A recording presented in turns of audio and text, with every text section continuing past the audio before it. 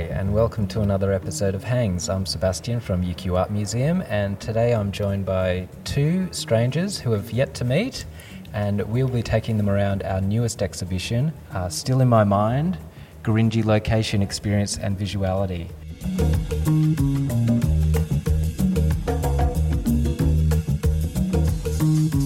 Today, our first guest is Nick Carra. How are you, Nick? I'm good, Sebastian. How are you? Fantastic. Nick is a lecturer in the School of Communication at the University of Queensland, and my second guest is Rihanna Patrick. Welcome. Thank you. Great to have you with us. Rihanna is a journalist with ABC Radio. Veteran journalist. You're funny. This is off to a good start. So guys, today we'll be having a walk through this exhibition. It's an exhibition which looks at the 50-year anniversary of the Wave Hill Walk-Off, which started the land rights movement in Australia. But it's more than that. It is an art exhibition, and so you can expect to see paintings, drawings, prints, video installation. You'll also find a lot of historical material, and you will learn a lot about the Gurindji people. I hope you have a great time hanging out. I'll see you at the end. Bye-bye.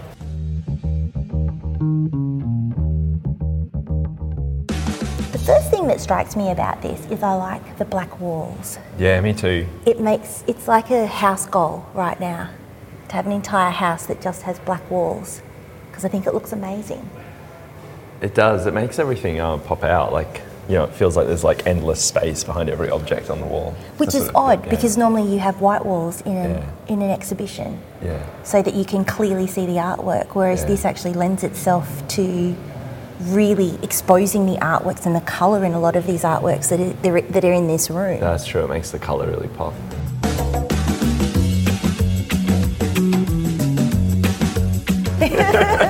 But it's kind of, because if you turn left again in the exhibition and kind of look straight down that wall, straight in front of you, you see the photo, which is the photo through which most Australians know this moment, right? And it's the photo that Merv Bishop takes of Gough Whitlam pouring the sand into Vincent Lingiari's hands. And again, the framing of that photo is kind of, you know, it's framed tightly around the two people, whereas this painting on the wall is not like that. There's a reason for that. Yep. Most people would know that photo, but they would not know that that was the second time that photo got taken. Oh, really? So see, I don't even know that. When I spoke to Uncle Mervyn Bishop about the taking of that photo, he told me it was originally done under that shed behind them. Yeah. See that sort of shed in the background? Yeah, yeah. The light was really bad. And Uncle Mervyn was just not happy with it, because he was working for a major newspaper at the time taking that photo. And he said to them, "Can I just get you to move out into the light, and can you just do that again?" So he actually, when you see the original photo that was taken, it's extremely dark because they're under a tin shed. There's not a lot of light. Yeah. So this is the second photo that was taken, and that's the photo that made the cut. And this becomes the famous photo. And that becomes the famous photo that pretty much inspires artwork, it inspires song, it inspires others to follow in that history. Sure. The light in that photo always strikes me. I remember a friend, a colleague actually, who came from overseas to live in Australia and went out, you know, drove out west for the first time, and he said the thing that struck me is the light. I've never seen light like that anywhere in the world. And I've heard a few people say that when they go out into the outlet. Yeah, it's just something about the light. That it's a very different kind of light in the centre of Australia. Yeah. That you don't get elsewhere. Well, in the Northern Territory, I've heard that it's... it's very different to, say, Queensland light. Yeah. And then it's different again to Western Australia light. And I don't know how to describe it, but it's like that. Captures it, though, there's something about that. Yeah, there's something about that. Because you look at how well lit they are, too. It looks like there's some enormous flash, like the biggest flash you've ever seen has been used. Or they've got like a massive spotlight there, but you know that there wasn't. Because they're nowhere near really electricity where they are taking this photo. No. But, you know, the face of Gough Whitlam is lit. The face of that old man is lit. You know, everything in that just sings colour. It's like this whole room reveals something of this moment of the walk-off and like different ways of seeing it. Like, I think white Australians see it as an agreement between people and about the people involved. And then there's another perspective that sees it as being about country. That's sort of in the background, I think, to a lot of... Do you know what I mean? Like, there's a juxtaposition of perspectives here. Some of the perspectives tightly framed about the events. And others paying attention to what this was about was country and ways of life on country and so on.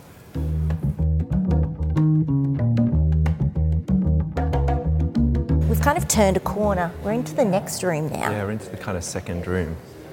I love these selfies. Yeah, so this is a wall of selfies by Brenda Croft, who's the curator and one of the artists in the exhibition. And she took these on country. So on Gringy. Yeah. And she's Gringy as well. Right.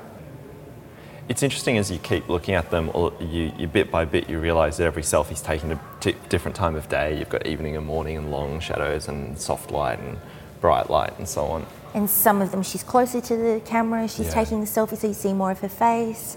Others she's a little bit further away in the frame. Yeah. Some she has her eyes closed in.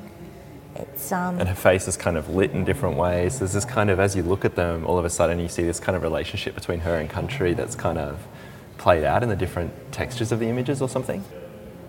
It's kind of cool, because so much of the public moral panic about selfies is about a culture of narcissism and self-obsession. exactly, blah, blah, blah. which is what I love yes. about Aboriginal and Torres Strait Islander artists, showing that it can be used in a completely different context that isn't in that mainstream ideal of what the selfie says and what the selfie is about. Right. Yeah, that it can actually show that it's more about connection to country, connection to yourself, connection to place. Yeah, like ways of exploring your relationship between you and the world and you and the country and so on. I think it sets the bar. Totally, totally.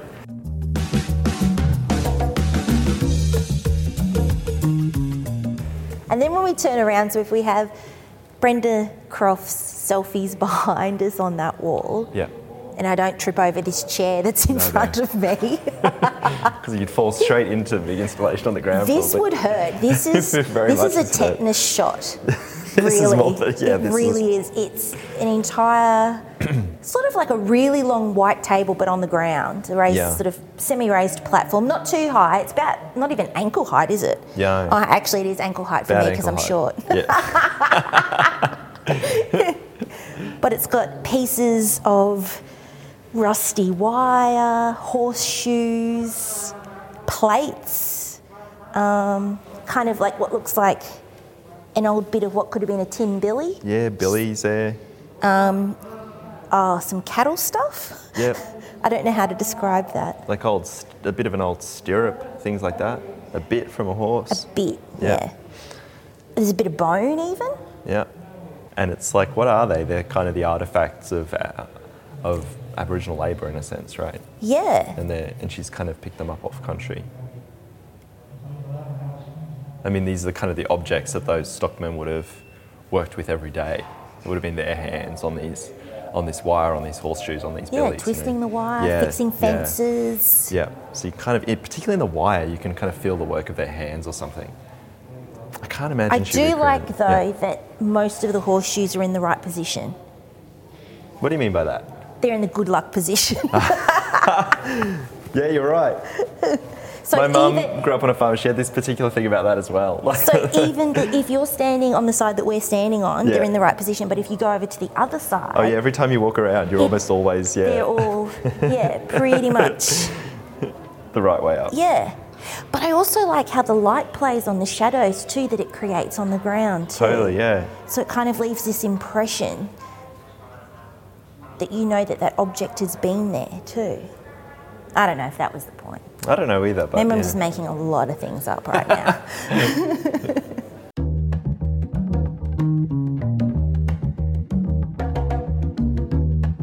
And then on the opposite wall, so there's two other walls that kind of were behind us. Yes. With the tetanus thing in the middle. The tetanus thing. It is like, I'm seriously like, I'm really worried I'm going to fall into it and then I'm going to need my booster shot or something. I'm like... It's very city slicker attitude. It's like as soon as you come within 10 metres of anything rusty, you're like, everyone it's called Brianna's accident prone. That's likely to happen. I need to be as far away from it as possible because that would just be awkward trying to explain to the university what happened to their installation. But there's sort of two other walls. And then the wall in front of us. Can I take these home? These are amazing. Like you look at these, you just want them, or you just want to go and touch them, or eat them, or something. They're just so amazing. They're so bright. Very interesting. Yeah, so the first really bright pink print depicts the humpies where the Aboriginal people lived on the station. And the after the walk-off, it just says at the end, after the walk-off, all the humpies and belongings that people left behind were bulldozed. So this was like where they lived, but once they walked off, the station bulldozed it.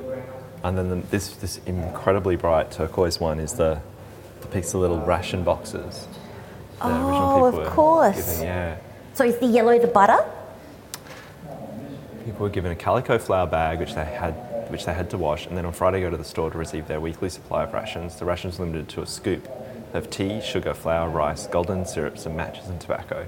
Oh, okay. So I've just taken it literally and gone, yellow must mean butter. The butter. Well, what's this, like the lavender oil and the... Yeah. But they're, I don't know, like, because that just looks so delicious, you know? Is it really bad that the previous painting reminds me of a licorice all sort? Right, like you just want to eat these, but they're not depicting that.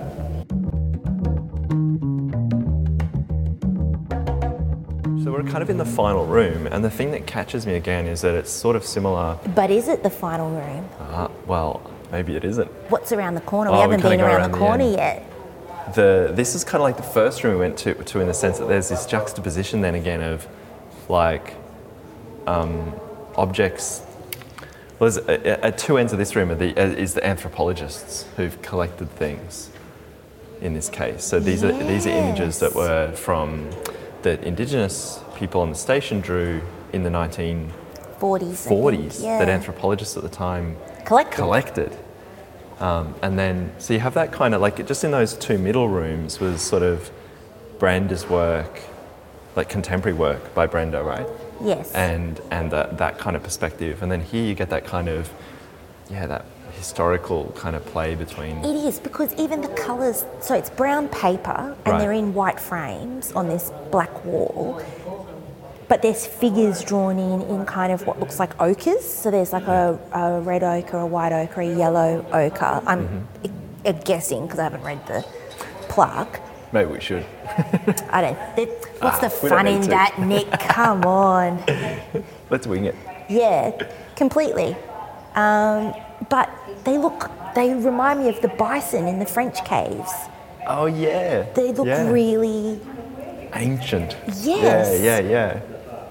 Because the brown paper gives the feeling of a wall, doesn't it? It does. Yeah. And I'm not saying that it's primitive at all. What I'm saying is that's what it reminds me of, the very famous bison on the French caves, with those cave paintings that were found. But again, you get, like, these are unsettling in the sense that you're not sure on the terms on which these sorts of images were produced. Like, you know... Yeah, were they just made to sit down and here's some paper right, and draw like, something? yeah, the paper, like, has a particular kind of, like, here's our paper, but can you bring your ochre? And there's just that, there's a real, I don't know. What's the intent? Yeah, there's an uneasiness about these images that there's no uneasiness about Brenda's images, right? Because she's done those on her own terms. Yeah. But then there's these more images by Brenda, you get that uneasiness again because she's, here are a series of portraits and she's overlaid them with colonial terms in a kind of colonial typeface. So you've got the full blood, the native, the half caste, the quarter caste, and the octoroon. Right. And like if you compare those portraits to Brenda's selfies a couple of rooms ago, do you know, like her selfies are so, I don't know, they feel so... There's life in them. Yeah, and so on her own terms, and so, do you know what I mean? Like they're really powerful images, whereas these are deeply unsettling images. There's a kind of weaving of, just in the plate for these images, it says her image challenges debasing classifications of Indigenous people used now and in the past, also highlighting there is no single Indigenous way of being. And the way she kind of wove that a little bit into her walk-off video as well, where you had the kind of images of her walking on country with the kind of documents that the British were making to describe and kind of account for and classify Indigenous people. Yeah, and this is, it's a thing that runs, I mean, that historical classification still runs into the way that, those conversations around identity are framed and why people don't understand that it's, where these terms come from, but also why sometimes these terms are not used, why they can be deemed offensive, Right. because it's a quantifying of who you are by Right. people who don't know you. That's right. Yeah. So, you know, Yeah. it's kind of, I mean, the work in itself is obviously making a comment on the whole classification of identity. There's a real feeling as we walked through that she walked us in the middle, walked us into a way of seeing country, and then she's walked us back out into this uneasy kind of juxtaposition of perspectives of anthropologists. The legacy of and, history. Yeah, the colonial legacy of legacy and stuff. historical Yeah. context of what Australia's history is. Yeah. Yeah. And then you go towards sort of the end of her contemporary wall, this really long wall, Yep. to then this really interesting kind of, Well, there's kind of two things. Like this Kingsford Smith Yeah. one again is like, it's a funny story, but it's a kind of like in the sense that so it's like depicting Kingsford Smith crashed his plane and they couldn't find it, and no one thought to ask any of the Aboriginal people living right. living there. Have Yeah. you seen this dude and a Yeah. crashed plane? And I don't know, like it's funny in the sense that I don't know. I get the feeling like Aboriginal people, like these guys have like no clue, like But in it's one that, respect. Or But I think it's also, I mean, I think it ties in too exactly to what she's saying here with the native and the half caste and the full blood words that we have here, that they didn't deem the Aboriginal people living on that country intelligent enough to have a conversation. They're just fauna and flora, which they were Right. at the time. So I feel like it kind of ties in It that does. context, that they didn't even feel the need Right. to ask these people living on country, because what would they know? Yeah. They're invisible. And it's at like- the time, that's what you were. You were Right. invisible. And it's not just that they were invisible, but it was also like to the colonial settlers, they didn't recognise that the Aboriginal people living on the country had a way of seeing country, right? They couldn't see inside that. They couldn't acknowledge that, or it never occurred to them, or what, I'm not sure. Yeah, But So I think that's actually a tie-in. it runs through the whole thing. I think that's a whole... Maybe we've cracked it.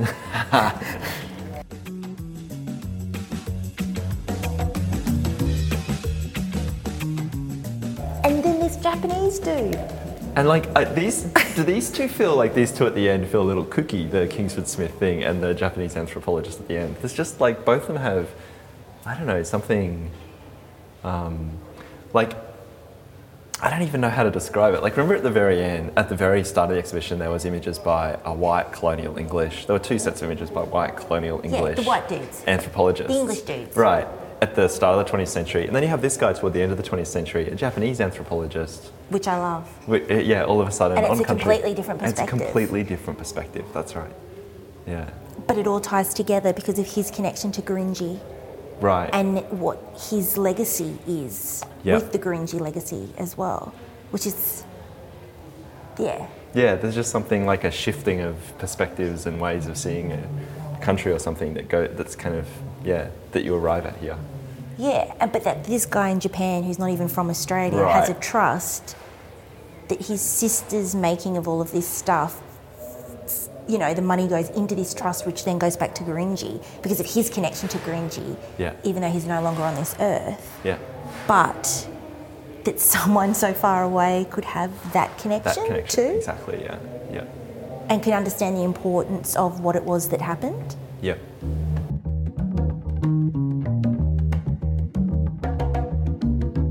So, Sebastian. Nick, Sebastian's back. How are He's you found guys? us. He's Maybe found he's been us. kind of, sort of just around the corner the whole time. I've been trying to That's leave why you the alone. walls, like the black walls, he's He's just like- kind of he's just come like out this. of them. Absolutely. How did you guys go? Yeah, that was fascinating. It's really interesting to kind of walk it room by room and sort of get a feeling of something being stitched together. I don't know, you're being kind of gently drawn through something. Fantastic. Yeah, and just I suppose the conversations of how each of the pieces are also connected too. And we really like this end of it. I think the ending is the most fascinating part Okay. of this exhibition. Okay. It's not what you would have expected at the start, No. walking your way through. Whereas that seems like a natural end of where the story has gone, where Right, the story yeah. is going, where Yeah. it's kind of the future story. Yeah. Well, fantastic. Thanks very much for joining us today, and I can't wait to hear what you say when we play it back. Of course, everybody who's listening now will have heard it. We had to spend a large amount of the walk pointing out pieces of work she intended to take home with her. Yeah. So, you might just want to do an account. Right, okay. She's like, that'll look good in my house. This will look good in my house. Fantastic. Oh, that's excellent. Excellent. All right. Well, thanks again for joining us, and thank you for listening to Hangs. This episode has been produced by Armani Vasiliou, and we'll see you next time. Thank you.